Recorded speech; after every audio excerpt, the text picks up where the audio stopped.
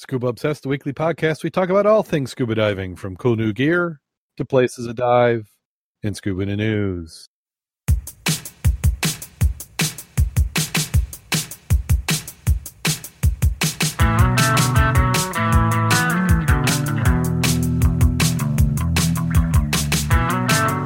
Scuba Obsessed episode 430 is recorded live December 12th, 2019.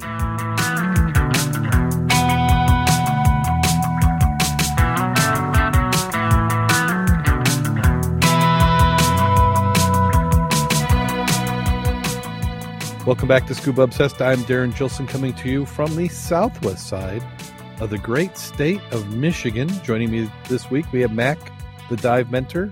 How you doing today, Mac? I am getting by and not frozen, but, it was colder this morning than it was at 3 o'clock, and now it's getting a wee bit chilly again. It is. Well, I asked my wife this morning how cold it was. She goes, it's really cold, but it's going to get up to 40. Yep. And it kind of did, but it didn't hang around there long at all. No, but I did get out, and I didn't post any pictures yet, but I'm always talking about, well, guys, it's cold water now, and it's actually hard water in many places. So even if you hit the river, you're going to break skim ice to get to the good stuff. So you're hitting the river then, the hard way. Yeah, you're hitting the river for sure. So it's I think obligatory dry suit weather now for sure. If you got them, wear them. What can I say? Yeah, we've done the wetsuit, and it's been a little bit better than the dry suit this time of year. For us in the northern hemisphere and the southern hemisphere, that's probably getting to be a little bit of nice diving weather down there. Yeah. I mean, even though last week when we got in, it was cold. We didn't have ice. Didn't have to break the ice to get in there. No. This week you have to. You're getting in on shore. You're breaking the ice. At least it makes it easier when people ask you how warm the water is, and you go, it's about 33 degrees.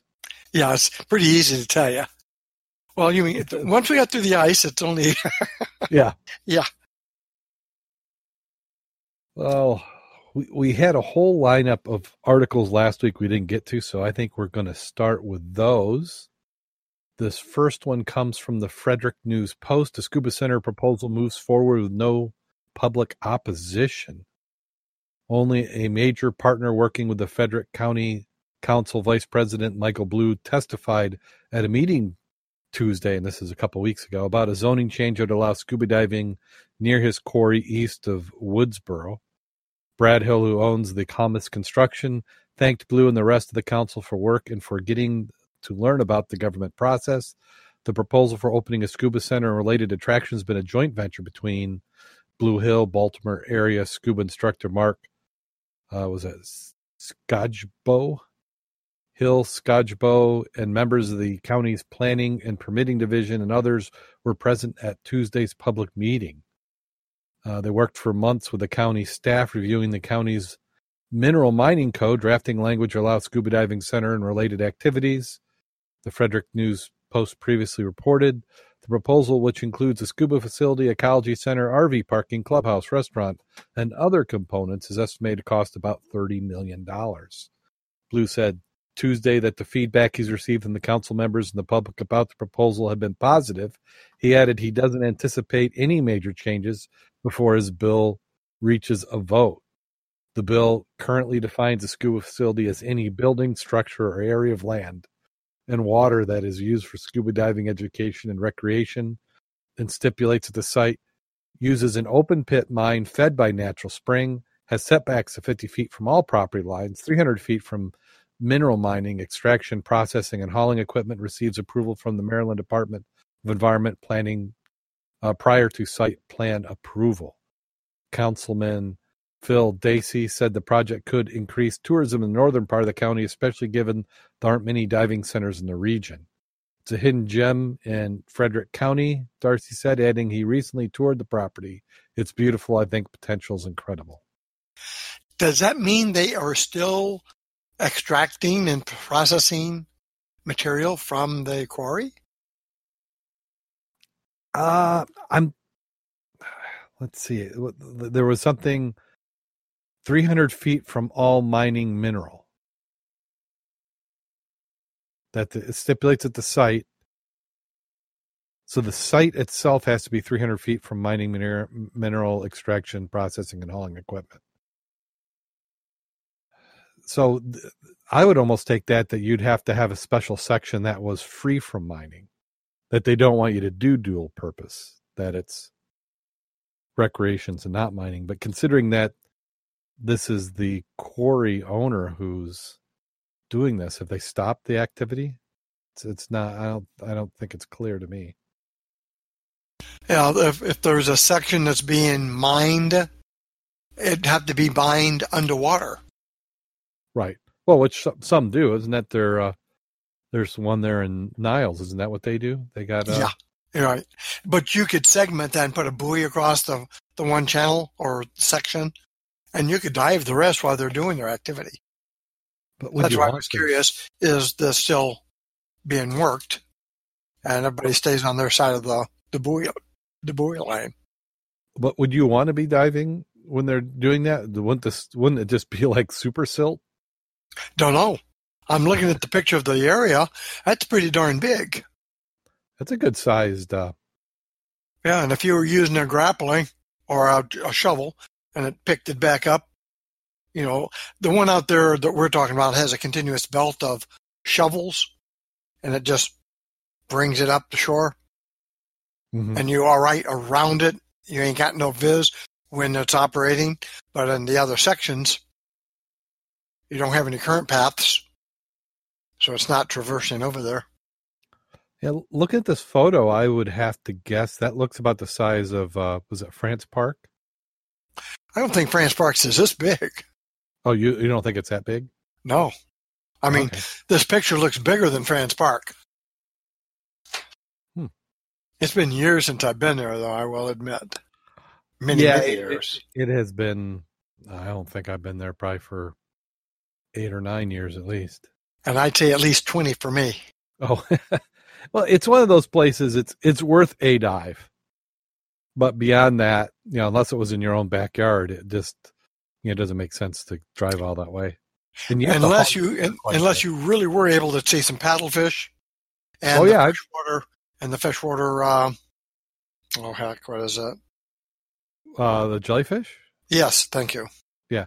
I've seen the paddlefish there. In fact, that's the only place I've seen one in the wild, and that did startle me a little bit.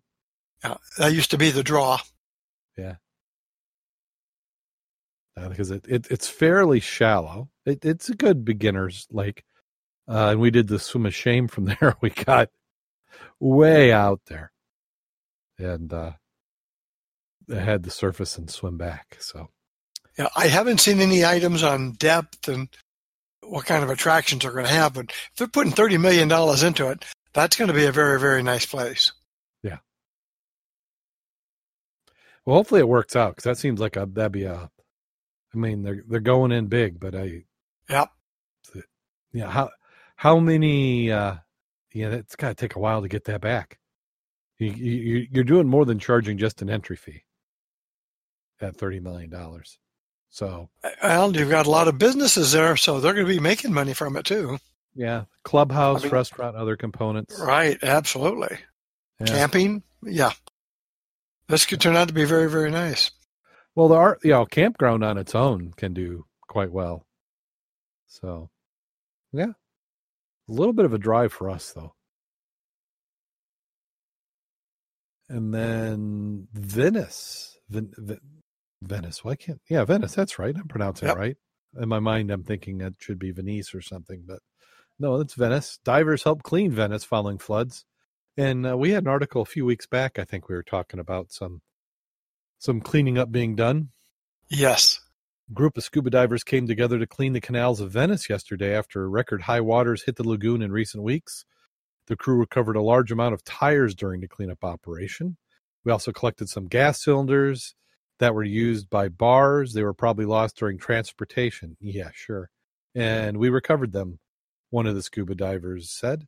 The city, beloved around the world for its canals, historic architecture, and art, was hit by a high tide at 187 centimeters on the 12th of November. So let's see, that'd be about 5.5 feet, I'm guessing. 5 feet, just a little bit over. It was just short of the record 194 centimeters, which would have been almost 6, set in 1966 and caused the city's worst flooding in 50 years. Oh, I see what they're saying, is that they had high tide, so areas that were normally above water were temporarily below, so stuff got washed in. In a normal condition, tides of 80 to 90 centimeters are generally seen as high but manageable. 4 tides above 147 centimeters since the 11th of November, which is the worst month for high tides in Venice since 1872, when officials' statistics were first produced. Millions of euros in damage caused to the city by floods, with funding released the Italian government to help deal with the fallout. I am quite sure that the cylinders and the tires had absolutely zero to do with the floods. I agree, because you just didn't happen to have a tire laying around when the flood happened. Right. And the ones we saw the last time we did this, these guys were in hazmats with surface air. Yeah. And when they say cylinders, are they talking about, it says some gas cylinders that are used by bars. So is that you like know, when CO2? you got your pressurized can of beer? Yeah. That's what I would think. Yeah. Yeah, that's, somebody just didn't want to have to deal with them. They just rolled them off the side. Even though those can be expensive, so recovering those could be profitable. Yeah, there's some value in that. Tires, not so much. Well, you figure the floodwaters went up 6 feet, so that's considerable, as the picture here indicates. Yeah, that looked like a lot of things were underwater that we would normally expect to see. And in the heat of the summer, it stinks. Well, yeah. Yeah, I think I've talked about it before. I have relatives who went over there, and they said it just smelled like a sewer. Not quite what the Advertising Council for Venice wants to be publicized. And then this one, a researcher opens underwater living museum in the Dominican Republic.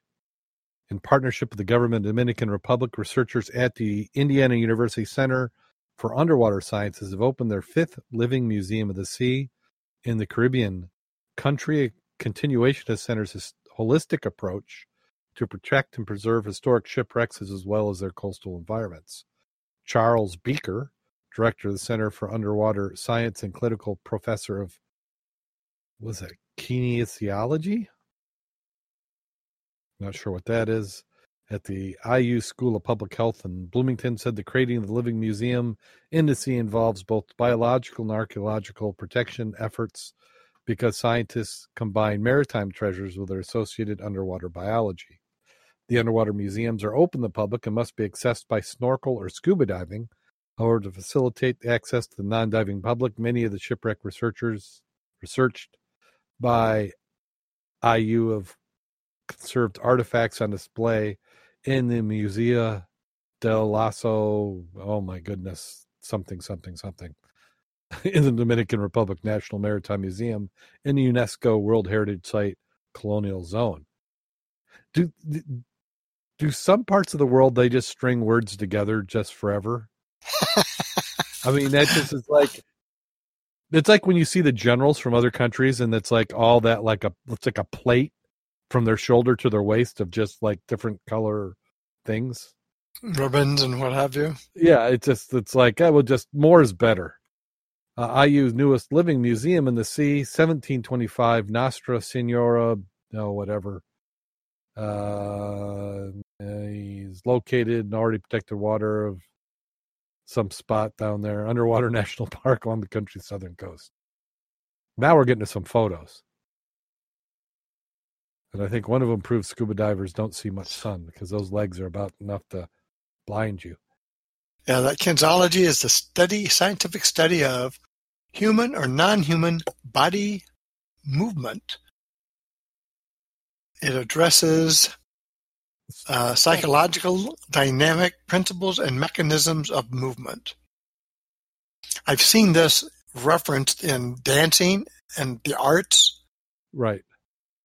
but you can also say the human body movement in a fluid medium such as water, like the mermaid items, teaching the mermaids. I just think it's an excuse to be able to do whatever he wants. I sure do like the cannons. Oh, those are beautiful. Yeah, cannons. And there's a plaque you can see next to it. Bunch of rope down there. The bottom is interesting. The lack of vegetation, coral. I mean, it's got random pieces of whatever, but it's not like a coral head or something, or an embankment of coral.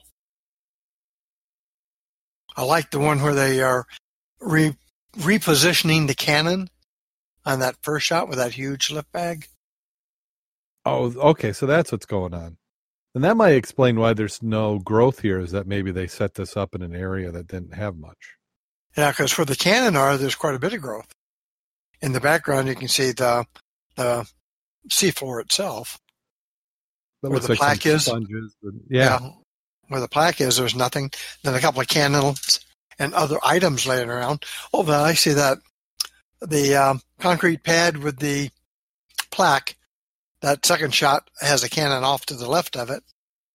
That'd still be pretty cool to see that sucker. Well, if you look in that I'm sorry, I'm backing away from the mic here. If you look at that photo where he's by the plaque, if you look where his fins are, that's the edge of the cannon. Oh, okay. Gotcha. Yeah. But I don't know what he was doing with the rope. Unless they had just let something down. Or it's just a come home button. I'll just follow the rope. Yeah, that's a heck of a cable line if it is. Yeah. You can pull quite a bit with that. But I dive it. That's fun. I mean, here you go. I like the part. You know why they're doing that? It says the IU team placed the artifacts, such as old cannon and anchors, back underwater to create a mock shipwreck. Oh, okay. So these are recovered artifacts then. Yeah, the Spanish merchant vessel that sank in the 18th century for several years with recovered diagnostic artifacts conserved and interpreted for display in the museum. But the primary mission is in situ preservation and creation of underwater exhibit protected for this and future generations. Treasure hunters can sell it only once. With the living museum model, we can sell history forever. Well, I like that section where they were talking about that the underwater museums are a creative solution to the problem unique to the Dominican Republic, where treasure hunting from shipwrecks is still legal as long as half of what is salvaged is returned to the government. Now, that's a good win-win. It also talked about it created a situation where the government is stuck with a large number of artifacts that can't survive above water, doesn't have the resources to fix it, so they put it back. Which, in this case, make a mock shipwreck, which people will go see. I'd go see it. Yeah. And I bet you they have some beautiful weather down there. Probably different than ours. Especially right now. I'm betting that they don't have ice in their river today. Not in the least. But they do have little items like hurricanes, things like that we don't have to contend with. Yeah, and then here is one from New England Newspaper and Press Association, the Daily News. A local teacher is part of a team that found a sunken shipwreck. King, who has worked on the Masconomet Regional School District for 18 years, admits it'd be nice to find some sunken treasure, in part because scuba diving is an expensive hobby.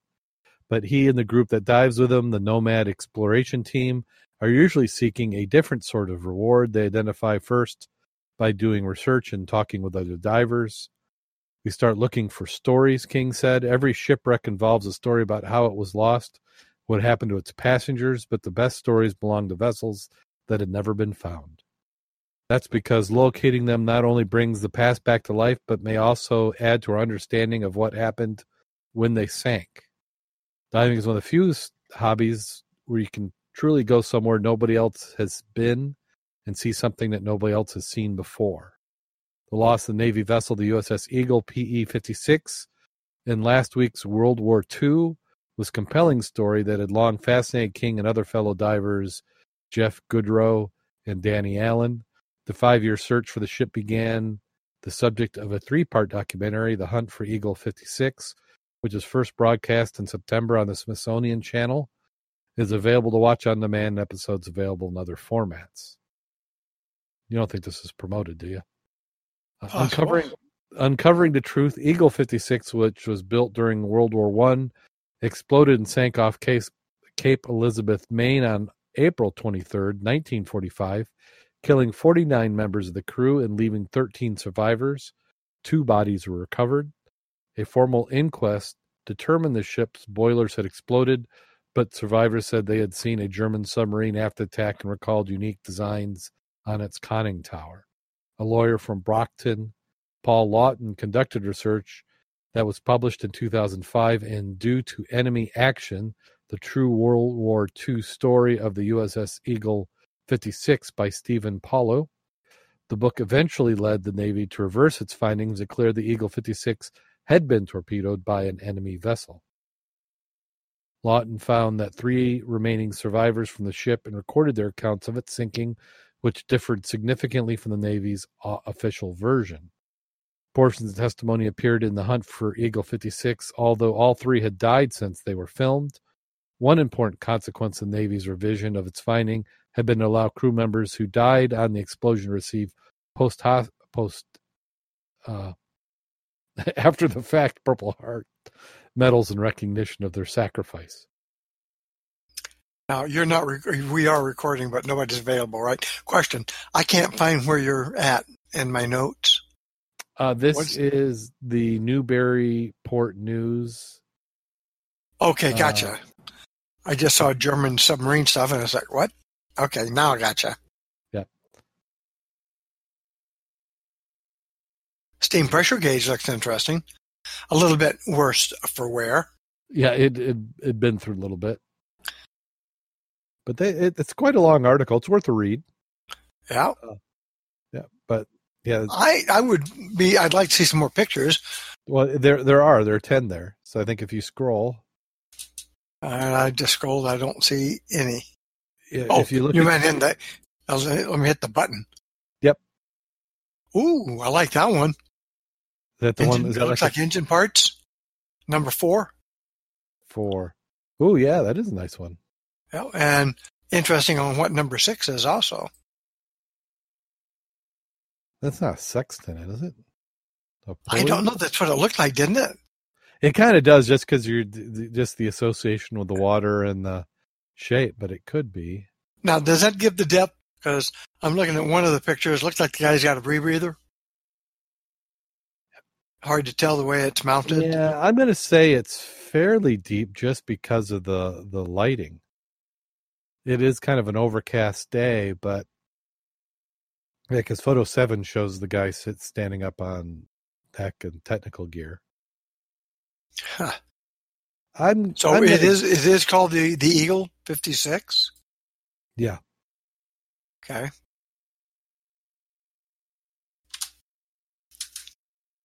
Yeah. Sunk while towing targets for a Navy bomber. Well, that's a bit little. Yeah. On April 23rd, 1945, while towing targets for a U.S. Navy bomber exercise off the coast of Maine, Eagle 56 was sunk by a German submarine U-853. Only 13 of the 62 crew survived. Could you think that'd have a little bit to do with why the official story didn't mention the submarine? Because wouldn't that be a little bit embarrassing? Well, I would think that if the Navy bomber was doing some exercises, maybe it could have sunk the freaking sub. Yeah. And I was trying to see if it gave me how deep it was, and I didn't see that. 6 miles from shore, I see that. Yeah. Okay. Record sits at more than 250 feet below the surface. So yeah. That is rebreathers these guys are wearing that I'm looking at. Yeah. So it's they had a little deco obligation on this one. Right. It said the site has been designated as a war grave. and the ship's plating is rusting away. Visibility is most often less than 20 feet. Decompression on these dives lasts an hour to 2 hours and sometime longer. Wow. The pictures of it are quite interesting, though. Yep, some nice photos. Yep, nice article. Did they say exactly how they found it? Say exactly what? How they found it? I mean, where? If somebody was bombing it and it sank, one would think that they'd have a good location. Yeah, you would think so. I have an idea this is one of those rediscovered wrecks. Yeah. That it was in the records and, nobody was actively diving on it or done anything with it. So it was a case of doing some research, figuring out what activity was going on that day. Because they have the official story. Yeah. So it's just a matter of putting it all together. And I'm sure on the East Coast, you're out quite a bit. So you're not, you got to be looking for it really to find it. Mm-hmm. And then here we've got our newest favorite shipwrecks, these wash-ups on the beach. Yeah, they had these in the paper last week. Yeah, here in Herald Palladium. Yeah, they've been all over, and we've got 2 articles that are linked in the show notes that will talk about them. And this last one, which was from the Daily Mail out of the UK, some of the best local shipwreck news from the UK. Mysterious shipwreck thought to be the barge that sank 90 years ago is uncovered after a storm surge in Lake Michigan. The wreckage was found off the Muskegon coast after a storm last week. The West Michigan Underwater Preserve, which is a preserve just north of ours in the Southwest Michigan Underwater Preserve, which helps the state of Michigan to preserve and discover shipwrecks, was called in to investigate the discovery. John Hansen said he believes the wreck is a barge that sank in the 1930s. He said, our best theory is that 1936 there was a barge being towed from Grand Haven to Muskegon who was hauling a 1915 steam crane. Was it Brycris Erie steam crane? The bow separated from the barge and the crane went in Lake Michigan and exploded. Makes you wonder why it did if it wasn't being used. Why would the boiler be active? They had to have had it active. I wonder what they were doing. Were they doing some like dredging? Or did they need the steam to keep it up or stable? Seems like a lot of work. Do you see the picture of the guy in the blue suit? Yeah. That's not John Hansen, as I understand. Oh, okay. I'm trying to think of his name because he has dove with us before in the ice at Lake 16, and I cannot for the life of me think of his name right now. I'm just curious, why did they call it mysterious? Well, you know what? I think that's not saying that's him. I think John took the photo. That's what I think too. And I was going to give him credit, but I can't think of his name to save my life. Yeah. But why did they call it mysterious? Since it comes and goes, it's been there before. It's clickbait. That's what makes it mysterious.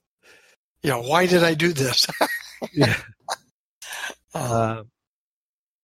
The Great Lakes are riddled with mysterious shipwrecks. Ooh, even more mysterious. An intact wreck of the schooner, which sank in 1891, was also discovered in Lake Michigan. The 2 other schooners from the Civil War more than 140 years ago were discovered near Beaver Island in Lake Michigan. A steamer wreck was found 103 years after it sank in Lake Superior, and earlier this year, the wreck of the S.R. Kirby was found on the Keweenaw Peninsula of Michigan.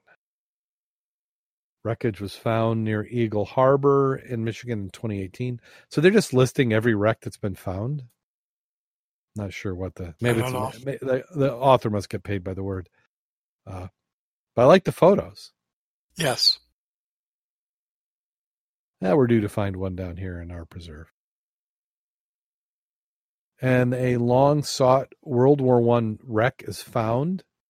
The German ship SMS Scharnhorst was sunk off the Falkland Islands in 1914.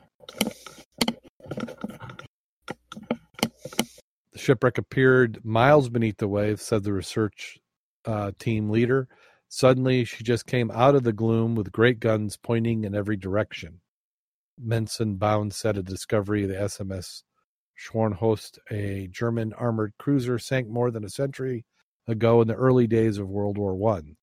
The ship, found by an autonomous underwater vehicle about 100 nautical miles south of Port Stanley in the Falkland Islands, was sunk by British Navy on December 8th, 1914, per Live Science.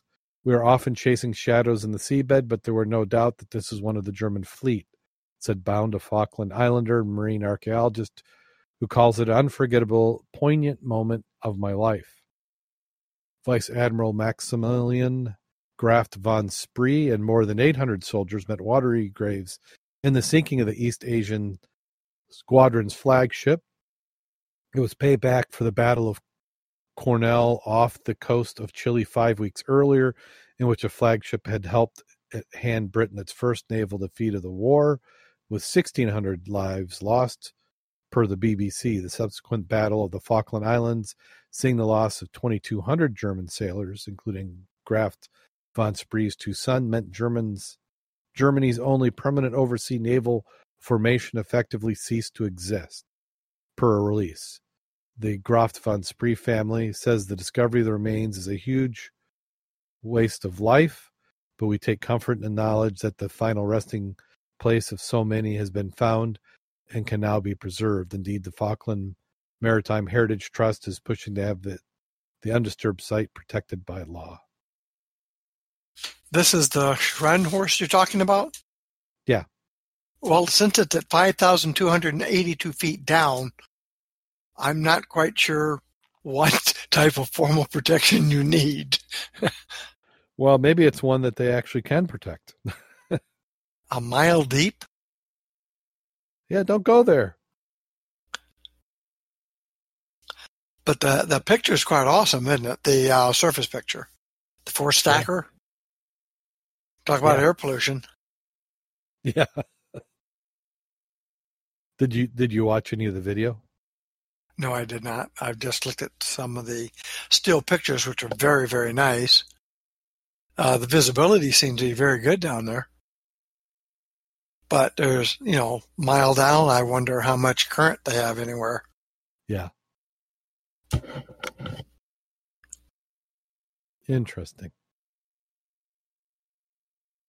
And then a century-old shipwreck discovered by abalone diver off Western Australia's south coast. The former immigrant ship, the Herschel, was scuttled 25 kilometers east of Albany in 1907. Over the years, the whereabouts became a mystery, but now is changed after the chance discovery by experienced fisherman Mark Payne. I was just swimming along the edge of the island looking for abalone. I looked up and saw a strange object, Mr. Payne said. I followed the object along and turned into more pieces that looked like a ship's hull. I then followed it down to about 22 meters of the sand line, and there was a large bow down there. Built in 1857 in England, the Herschel is one of the early iron sailing ships between 1870 and 1880, brought by immigrants to Australia for the Palmer River Gold Rush in far north Queensland. It was then sold to a Norwegian company used to transport coal before becoming a coal hulk in Albany until it was scuttled in 1907. Mr. Payne contacted Ross Anderson, a curator of the Western Australia Shipwreck Museum, was surprised to learn no official records existed of the wreck. I thought the ship had been already discovered, he said. It was more exciting when I rang up Ross and he said there was no shipwreck at that location. Do you think that's because it was scuttled? That's like throwing it away. It's like garbage at that point. Yeah. So it's like, it wouldn't have been in the paper. I mean, we don't report on, semi-tractor scrapped or anything. Yeah. It's one of those items. People knew where it was, but nobody cared about it at the time. So now it's relocated, just like you said. That's a cool picture, though. I like the one where he's diving on it. That shows the stern of the mostly intact part of the wreck is lying on its side at 22 meters below the surface. That'd be a fun one to dive on. Yeah. Divers Easy have to do. taken measurements of the ship's key features to create 3D models of the site. The data provided is valuable insight to Western Australia's maritime history, and particularly the operations of the Albany port at the turn of the last century. Perhaps somewhere else in the world they might have cut it up for scrap iron, but we've got this part of Albany's maritime heritage still lying here in the waters. We can see what they salvaged from the wreck and what they've removed and dumped it, and discussions go on to behavior. So I take it they must not have done much net fishing there. Because I'm sure if you that were, would have been snagged. and you would have been ticked about the second time you lose your net in the same spot. Yeah. You'd have been, that's it. And they show photos of it, and I'm not seeing that. So,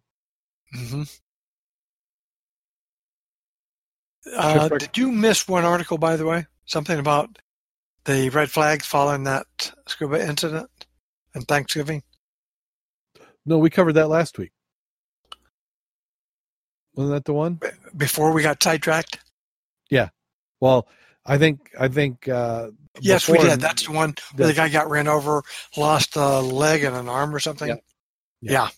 Did you ever see a follow up on that? Because I don't think we did we? No. It was fairly new, and we hadn't seen anything. Okay, when you said that, then I said, "Oh yeah, I remember now." And I have another article, but it's the one we just covered. So this must have been the one that you were looking at. I was looking at a different one. This is the one from the BBC. And yeah, you're right. The 4 stacks, it's just blowing out. Yeah, the other article had the video, but this one has the stills from the video. That's nice. Well, I think that does it for Scuba News. I thought I had more, but that will finish it off. Did we talk about the turkey dive last week? I'm trying to remember. I don't think so. I mean, Dave got on there and started talking about bottles and stuff, and I got so engrossed in his verbalization, just like, okay, let's take a break here and talk nothing but about diving and wrecks and bottles. We needed to do is I should just record right from the beginning, because that was some of the best conversation. I think rehashing it on the show, we missed a little bit of the enthusiasm. Well, I was going to say that's exactly it. His enthusiasm was contagious. Yeah, and everything he was. And then we went here, and then we found that, and then there's this over here, and yeah, there's some. I've got to get over there and do some diving, but I've just got to figure out how to open my schedule enough to spend that. Well, now you know the follow up on that, right? That a dive schedule for this weekend on Sunday. Yeah.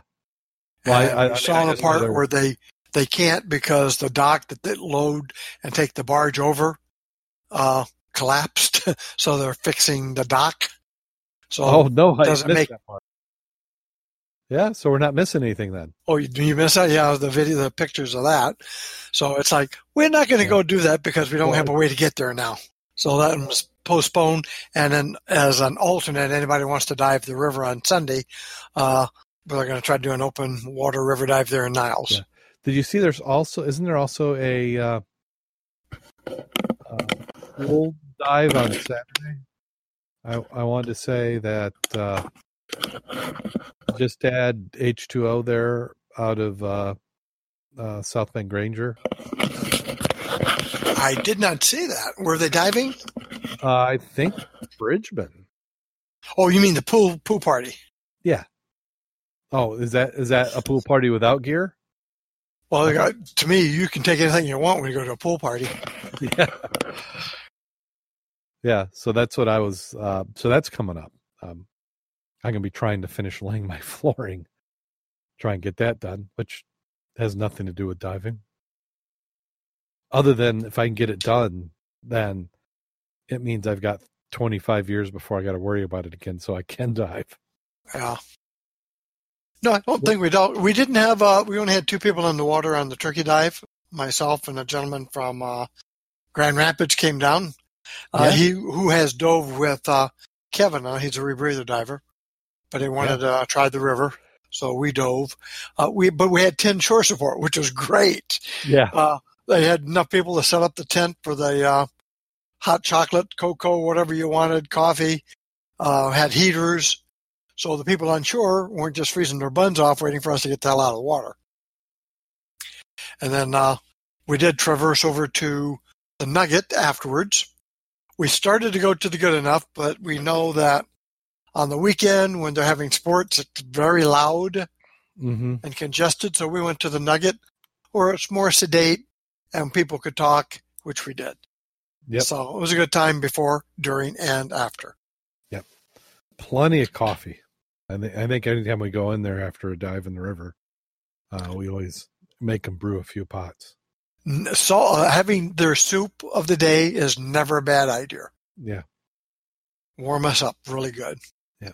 And then there was some interesting objects that you found in the river. What was it? Looked like a fuel pump or something, maybe? Yeah, it looked like the one part with the carburetor, part of assembly by it was a fuel pump. I got a very nice milk and a serrated crown top that I gave to Jake because I really didn't want any more bottles. Yeah, I think that was a squeeze or something on it. Yep, and then the old ceramic light fixtures you used to have when you used to have like one line going through your Michigan basement. 2 of those, and no fish, which surprised us. No crayfish, and weeds were really minimal. And we actually had probably anywhere from 2, in some places up to 5 feet visibility. Yeah. Yeah, because I could see, I took quite a bit of video from the surface and shots, and you could see you even when you were on the bottom. Yep. I could still see your tank. Yep. But you were pulling up stuff in an area that we usually don't see much. That's usually pretty silted up there. So I don't know if it blew stuff off the top or if stuff had drifted down in some of the heavy currents. Not sure. And that VW, I got that big VW hubcap. I left that up on the side, so if anybody had a VW, they could have it. Because it's not your normal small wheel. So it almost looked big enough that put on, the spare tire that you have in the back of cars is one of those emblems you could stick in the middle of that. Yeah. I see Eric came online. Yeah, hi, Eric. I just saw him post a note real quick. Yeah, so... and let's see, I did get into water with Ken. We had a small job putting on a 18-inch, what you call a duckbill check valve at the local golf course, which, since the Pawpaw River flows in many meandering paths throughout the golf course, meaning eventually you're going to find a lot of golf balls, the pushback on the water, like downtown in Benton Harbor, the water's so high that it's going up the drainage pipes and flooding downtown. Well, it's flooding the golf course. So they capped them initially till we got the caps off and then put on the check valve so it doesn't backflow and make a pond where you really don't want a pond. Right. But the visibility was not. It was all braille. And it was freaking cold, especially when my glove leaked. Oh. Yep. Well, I was trying to use 5 fingers, and it's hard to use a screwdriver with mitts or thick gloves, so I had to use some not so thick. Right. And got chilly pretty quick. And there has been discussion on the New Year's dive. I'll put that out on the club site soon. Okay. So far, it looks like Mary Beth, Larry, and myself, as a positive, will go.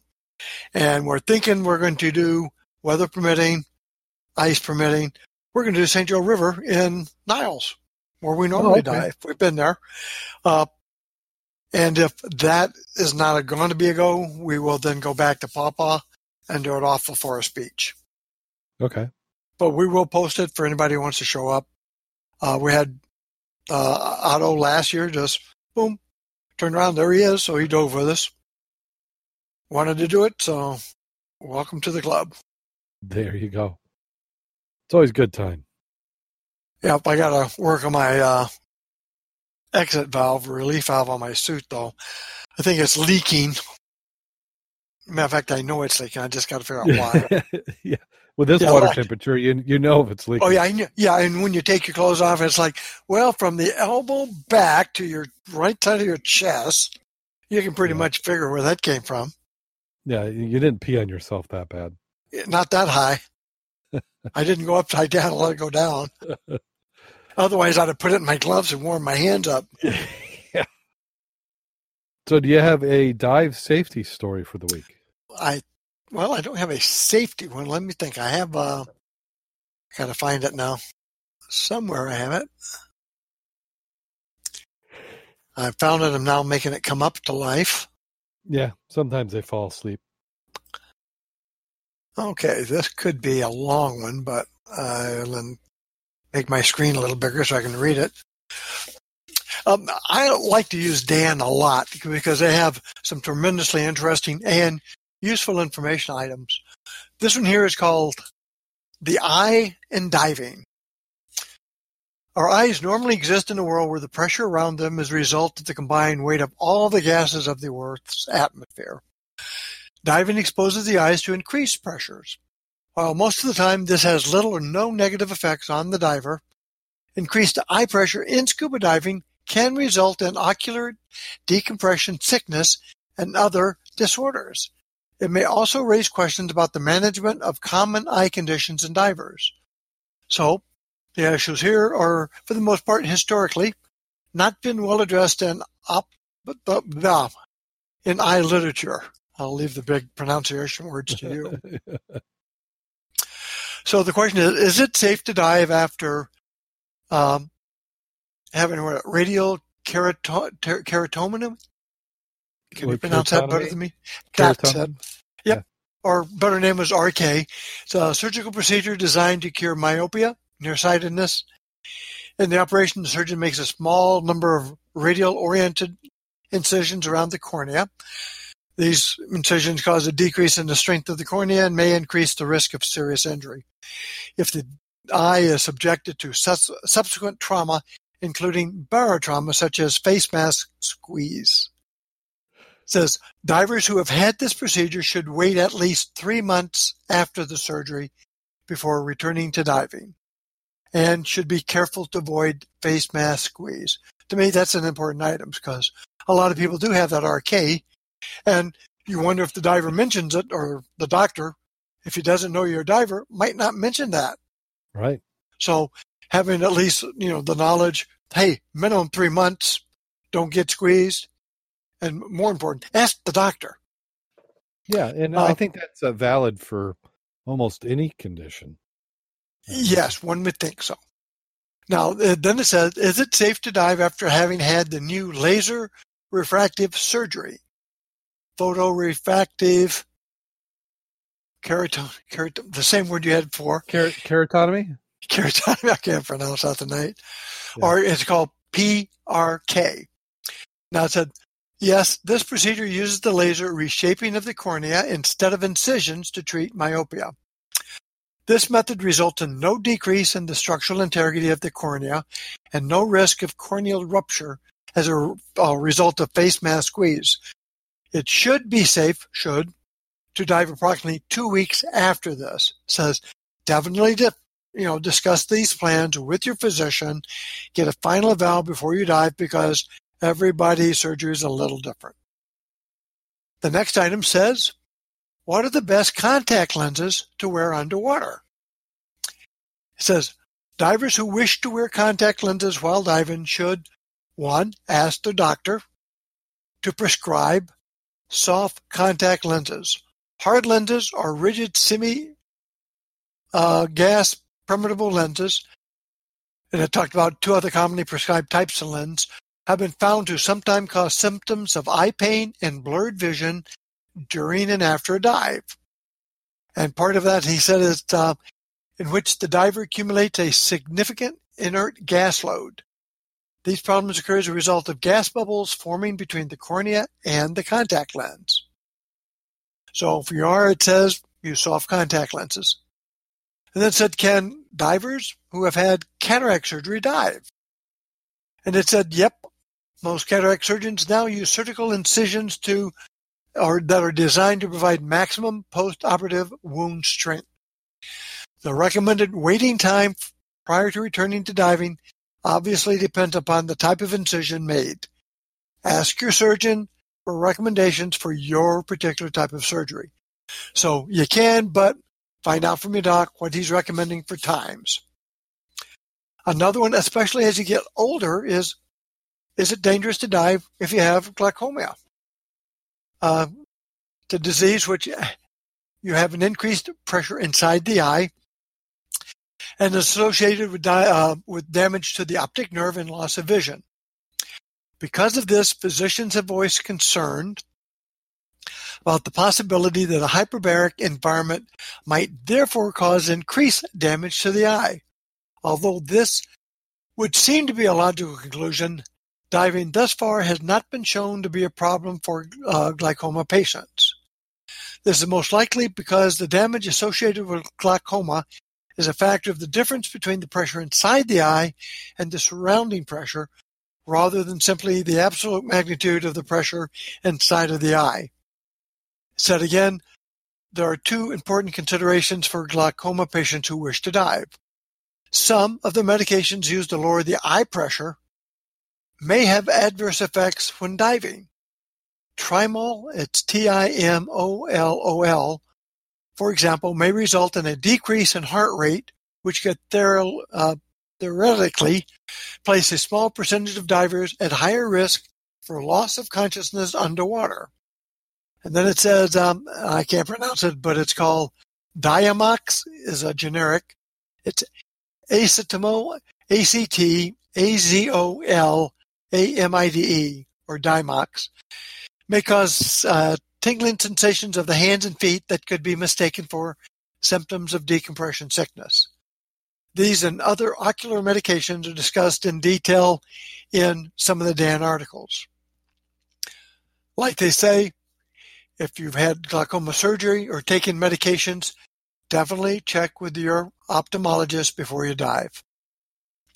And the last part I thought was interesting. Is it possible to get ocular eye decompression sickness? And it said, ocular decompression sickness is a relative uncommon event, but one which does occur and is very important for divers to be aware of, and the possibility of DCS. The symptoms may include loss of vision. I think I'd be very concerned. Blurred vision, double vision, blind spots in your field of vision, pain around the eye, and normal eye movements. And as it said, the presence of any of these symptoms following a dive should be evaluated as soon as possible by a physician knowledgeable about diving injuries, and or the diver should call Dan, especially if you're with your ophthalmologist, because then they can talk together at a level that you're not going to be able to understand. Right. And then the last one, it said, I just came up from a dive, noticed my vision is now blurry. What condition could cause this symptom? And it said possible causes of blurred vision after diving include contact lenses, which became tightly adhered to the eye during a dive. If you wear contacts, it said try using a lubricant, eye drops to relieve this. You may have a displaced contact lens. You may have corneal irritation from mask anti-fog solutions. I think we've all had a little burning sensation sometime. You can also get ultraviolet or sunburn damage to the cornea. Corneal irritation resulting from bubbles under hard or rigid contact lenses. Even the use of transdermal citalopane to prevent motion sickness. And then obviously decompression sickness and our arterial gas embolism. When in doubt, get to a doctor, call Dan. And since everybody has eyes, nice words of wisdom. Also, I would really advise looking under the same topic, eye treatment, under Dan, and I have some really nice articles on that. give you a heads up. And then just some of the things in general is anytime you've had any sort of surgery or procedure, you got to give that time to heal. Yeah. You're risking, even though you think you may be in a mask, you're risking exposing your eyes to whatever water you're diving in. And do you really want, you've got a recent condition that might be able to expose bacteria and whatever's in the water to your eyes. You absolutely. Be careful about that. Yep. Very good information. Well, again, I think most people know that already, that any issue with any part of the body, or especially eyes, even your ears, if it wasn't that way when you went down and you got it now, you really want to get that checked out and you don't want to wait. Yeah. The suffering through it just means you're suffering and then potentially risking it getting worse. Yep.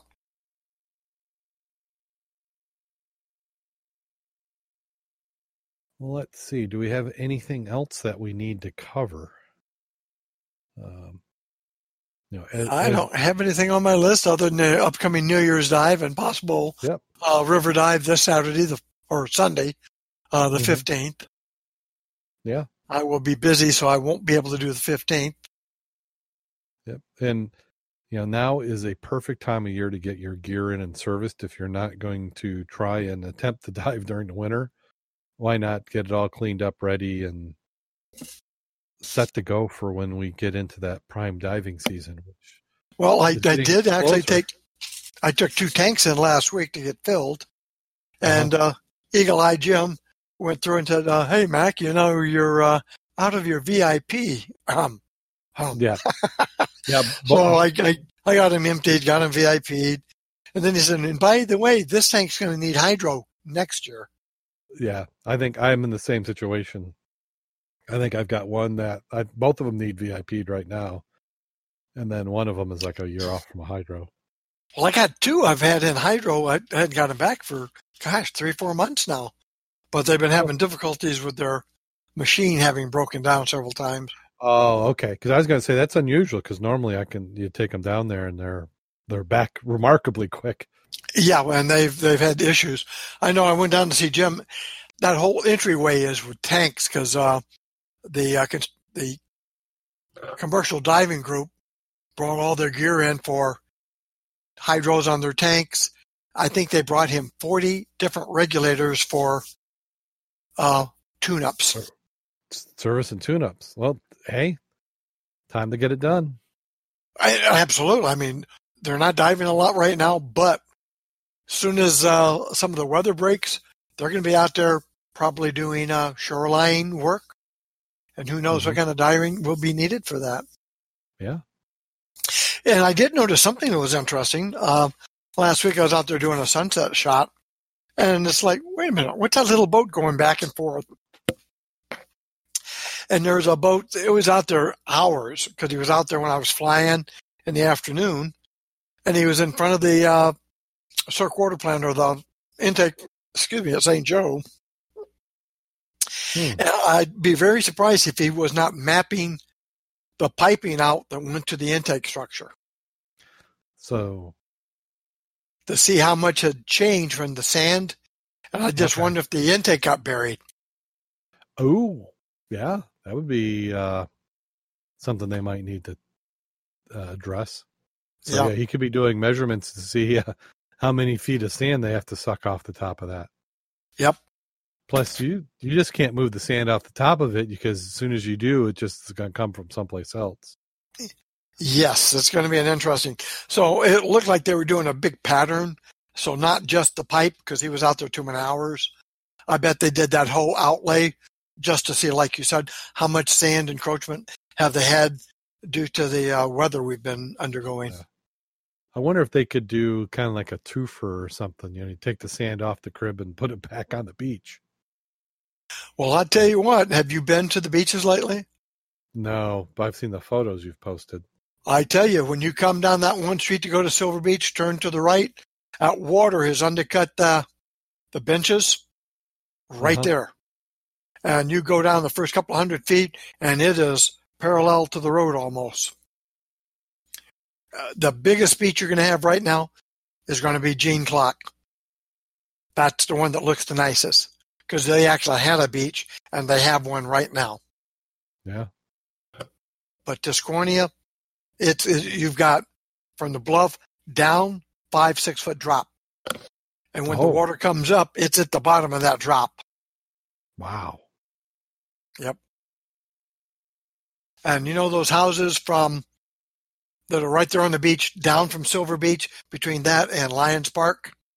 Yep. I walked that area last week, took pictures, and there's one house for sale, and if they're not able to put down pilings in addition to rock, those houses are going bye-bye. Wow. I mean, the brand new house they just built, I don't think has got 15 feet to the bluff. Yeah, they're not going to be happy campers at all. No, and that's billionaire money. You need to fix some of that stuff. Well, it's interesting because it's near the public access, and it's like you just can't fix the public access. You know, you got Silver Beach, which is public. You got those 5 or 6 houses. Then you got the road access to the beach. Then you got 7 houses. Then you got Lions Park. So you can't fix those without fixing the ones in the middle. Yeah, because it would undercut it on the outside. Mm-hmm. Yep. You're just borrowing the land. You don't get to keep it. Mother Nature wins all the time. She does. So I think we're to that time of the show. Are you ready? Yes, sir. I am sitting down, ready to roll. Okay. Well, we have 2 scuba divers are lying on the bank of a river when a turd goes floating by. The turd yells to the scuba divers, "Hey guys, come on in. The water feels great." One diver looks at the other diver and says, "Do you believe that crap?"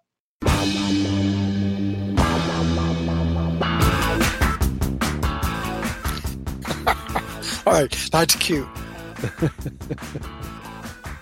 It does remind me that when we're out there in the river sometime and you see that flocculent going downstream. Yes. And you always wonder, what is that stuff? Is that from the paper plant or is that from the sewage plant? Yeah, you're hoping it's just a little bit of foaming from the paper plant. Yeah. Yeah. Yeah. Did you see? Were you talking about the car they pulled up? We talked about that last week before. I think we did. Yeah, we can mention a little bit again. I'd be willing to take a boat ride down there just to look. To see where that one little place I took you that we're getting all the bottles that you haven't been back to in a couple of years. Yeah. Well, further down is where those 2 boats were buried, the big ones. I'm really, really wondering if that current uncovered them boats. Yeah. I'd love to go down there and take a look at that. I bet you because they did. If they did, those boats have got to have been quite old. Yeah. I'd like to see that. Yep. So on that note, go out there and get wet. And above all, stay safe.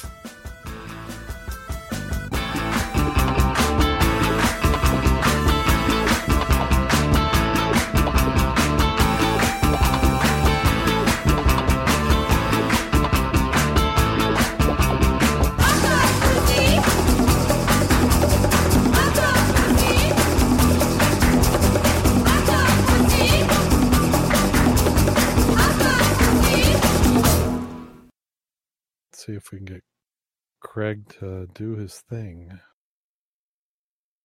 You know, we almost started on time again, and a little over an hour. It's like, damn.